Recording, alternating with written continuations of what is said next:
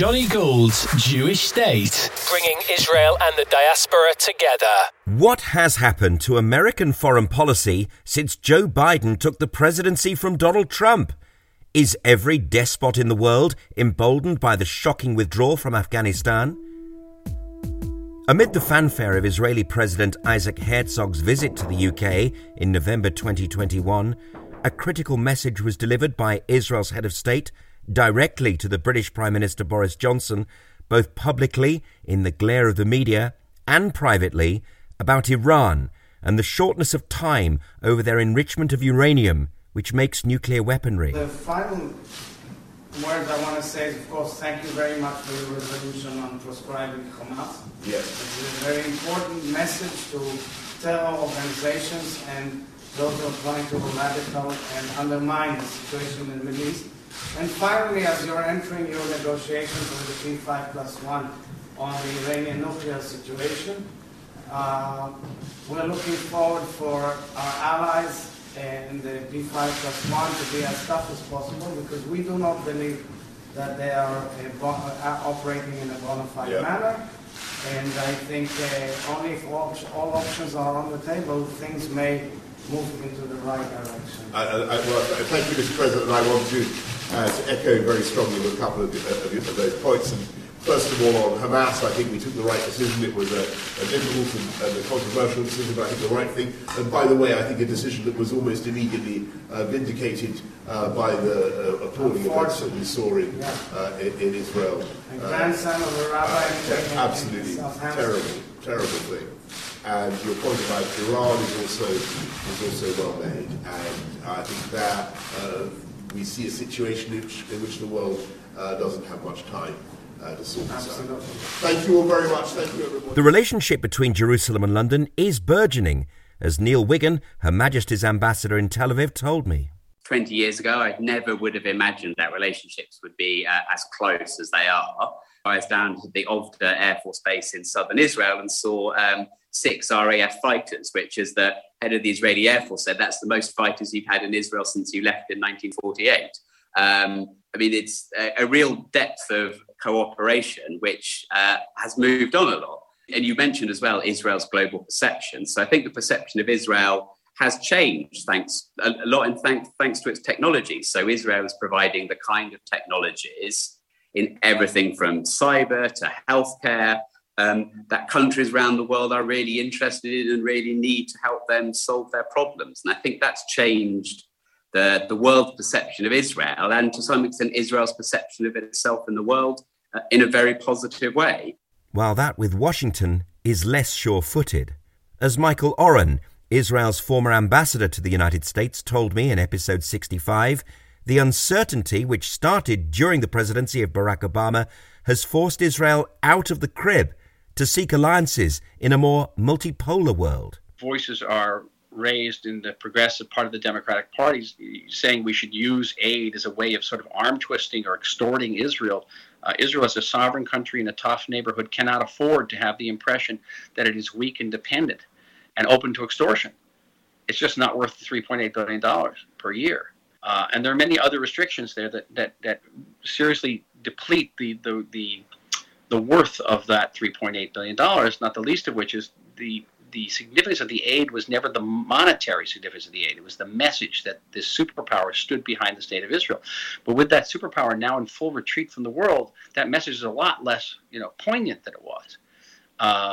And there's a opportunity cost in that aid because we can't sell to whom we want. We can't buy what we want. We ask for certain things, we don't get it. I know I was involved in asking for certain things, certain capabilities, and the United States said no.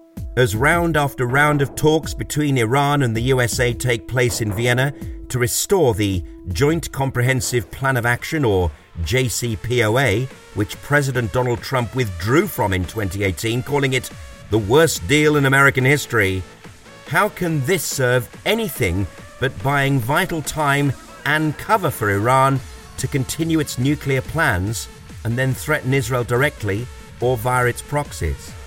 It's time to check in with Johnny Gould's Jewish State's Israel correspondent, James Marlow, for this latest episode of Israel Briefing 4. Israel Briefing. Johnny Gould's Jewish State correspondent, James Marlow, with the latest from the Knesset and beyond. It's not a secret that the United States struggled with their foreign policy achievements in 2021, and some have said there has been some catastrophic failures. The disastrous pullout of Afghanistan under fire, when American troops initially left behind thousands of embassy and NGO staff. Deteriorating relations with Russia, worsening ties with China, not knowing how to deal with North Korea, and an almost desperate attempt to enter into a fresh new nuclear deal with Iran. Joe Biden made it very clear before he was elected in November 2020 that he would make it a priority to reignite Barack Obama's JCPOA agreement. JCPOA stands for the Joint Comprehensive Plan of Action and is also known as the Iran nuclear deal. It was an agreement reached in Vienna on the 14th of July 2015 between Iran and world powers known as the P5+1. The United States, Russia, China, United Kingdom, France and Germany, and this agreement was endorsed by the United Nations Security Council. Iran's compliance with the deal was monitored by the International Atomic Energy Agency, IAEA. But many, including the Donald Trump administration, thought it was a woefully inept agreement, or in Trump's words, the worst deal in American history.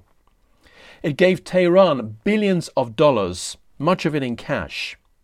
Iran used the money to fund many of its Shiite militias in Lebanon, Syria, Iraq, and Yemen, causing misery to millions of people as wars continue to rage in these countries.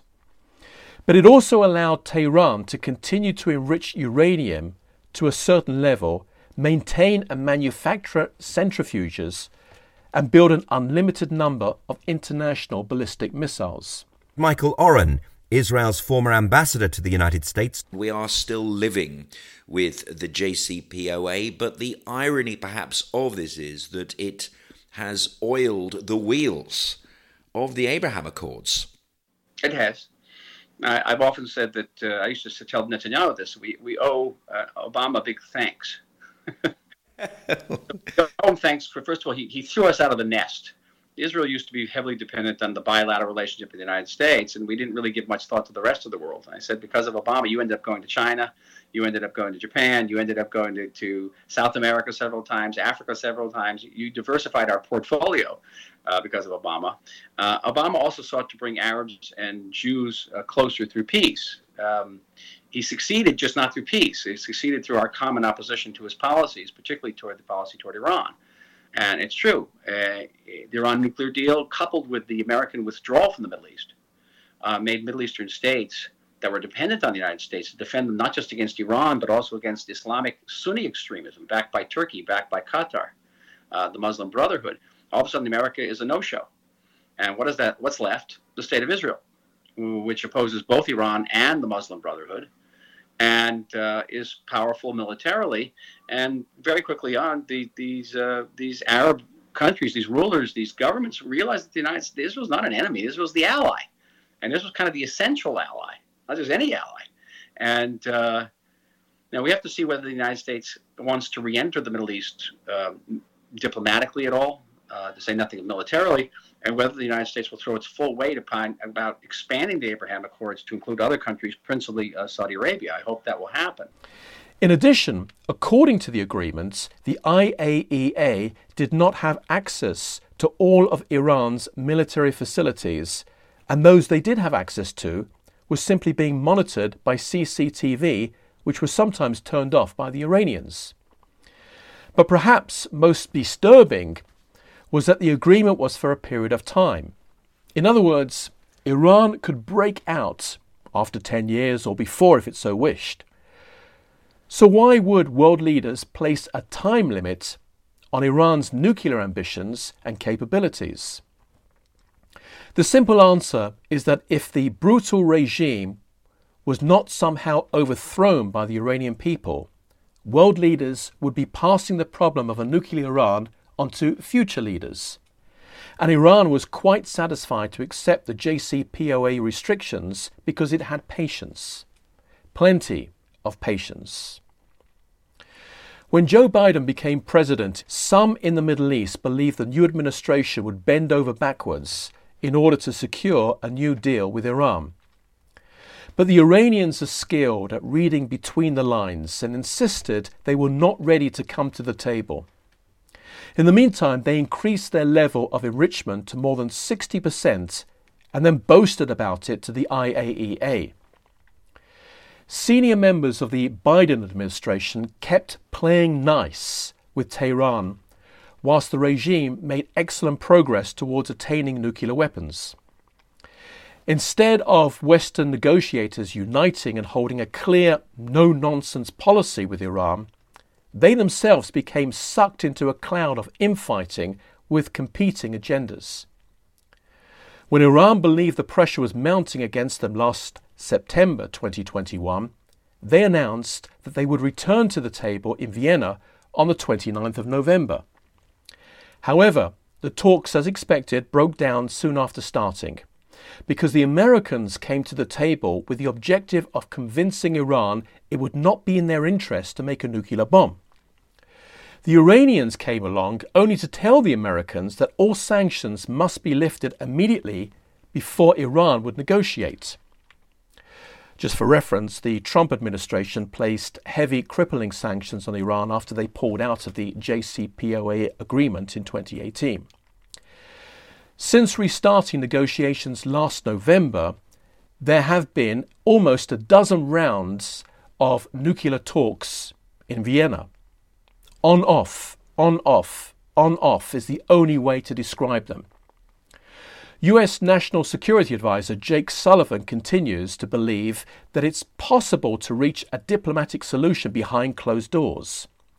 He told the Israeli public broadcast TV news network Khan last December that, and I'm quoting now, the best way to prevent a nuclear Iran is through diplomacy, unquote.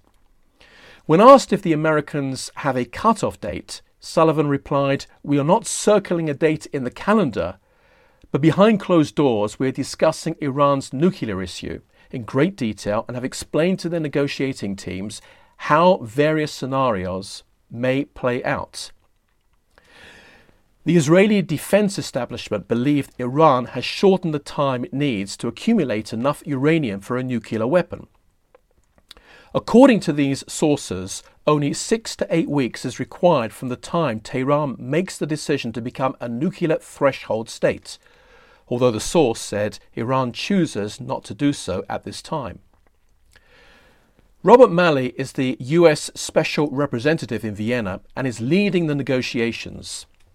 He has been described by some diplomats as the most dovish official ever seen when dealing with Iran. If Tehran also believes this, they will run circles around the Americans through their long, tiresome experience of playing the waste crucial time game. Not only that, but Iran will demand more and more concessions in the belief that the US will give in, which is what got the world into this problem in the first place when signing the very bad JCPOA deal in 2015. The Americans continue to insist that they are not allowing the Iranians to control the talks and will walk away from the table if necessary. But Iran doesn't seem to have received that message so far. Jake Sullivan, Biden's national security advisor, is said to be sidelined by Robert Malley, who has been able to craft his own version of the negotiations when reporting back to Secretary of State Antony Blinken. But it's widely believed that the scale of the infighting is hidden from the White House, and in particular President Joe Biden, who is preoccupied with domestic matters and the upcoming midterm election later this year. If the impasse drags, the Iranians will strengthen their position by delaying things even further, while enriching uranium to weapons-grade fissile material. Once a proliferator reaches this threshold, it is ready to be weaponized within a very short space of time. Iran's nuclear installations are buried deep in multiple locations across the country, some of which are in civilian areas. Now, to make matters worse, US intelligence agencies have assessed that Saudi Arabia is now actively manufacturing its own ballistic missile program using technology with the help of China. Last December, CNN cited multiple sources and satellite images of what appears to be a production and testing site near a town in the center of Saudi Arabia. The news network claimed that multiple US officials have been briefed on classified intelligence relating to multiple large-scale transfers of sensitive ballistic missile technology between China and Saudi Arabia. Although CNN claimed to have broken the story, this is not new news. But the fact that this news is now in the public domain could potentially hinder efforts to convince Tehran to limit its own ballistic missile program. In the past, Saudi Arabia is known to have purchased ballistic missiles from China, but until now has never been able to build its own missile program. For several years, Saudi Arabia, and in particular Crown Prince Mohammed bin Salman, also known as MBS, has made considerable efforts to increase his own military program, which has been motivated by Iran's path for nuclear weapons and the fear that the US is gradually withdrawing their interest from the region. The Saudi mindset has been changed dramatically, especially since the Iranian attacks on Saudi oil facilities in September 2019. America did not respond to those attacks, but nor did the Saudis. Some have said Saudi see themselves as inferior to Iran and are therefore looking for a strong deterrent to match Tehran. Just over a year ago, another news network reported that a yellow cake factory had been discovered in Saudi Arabia. A yellow cake is a type of uranium concentrated powder obtained through leach solutions. It's a step in the processing of uranium after it's been mined. The Middle East region is already in a missile arms race, and if it hasn't already started, it will very soon become a nuclear arms race under the cover of civilian nuclear development for peaceful purposes. Iran began the process. Saudi Arabia have indicated they will join the missile and perhaps nuclear arms race. Next will be the Egyptians and the Turks, who also have regional ambitions. This was always Israel's worry and concern, and Israel has been saying this to world powers for almost 20 years. A nuclear proliferation of Iran will definitely cause throughout the region a knock-on effect. Saudi Arabia always said if Iran goes nuclear, they would do the same, not just out of fear, but out of prestige and competition. Saudi believes if the Persians have nuclear weapons, we Sunni Arabs, the leader of the Arab world, must also have nuclear weapons. Iran has so far not been stopped in its goal of achieving nuclear weapons, and so the region is now witnessing the beginning of a major arms race which will turn nuclear. Some have said the horse has already bolted from the stable, but the question is, can the horse be caught in time and return back to the stable, or is it too late? Johnny Gould's Jewish State correspondent, James Marlow. What happened over the Hanukkah bus reporting at the BBC was the very last straw, and Johnny Gould's Jewish State is now stepping up to the plate. It's time for us, as an audio provider, to report Israel around the world with consistency and journalistic integrity. And with your help, I'll be expanding the Israel Briefing series on my podcast. But I need your help. A one-off donation is always gratefully received, but a monthly donation really gets our service off the ground. To donate now, go to patreon.com/JohnnyGould or paypal.me/JonathanLGould. Those addresses again, patreon.com/JohnnyGould or paypal.me/JonathanLGould. For those who listen, for those who are willing to listen, this is Johnny Gould's Jewish State.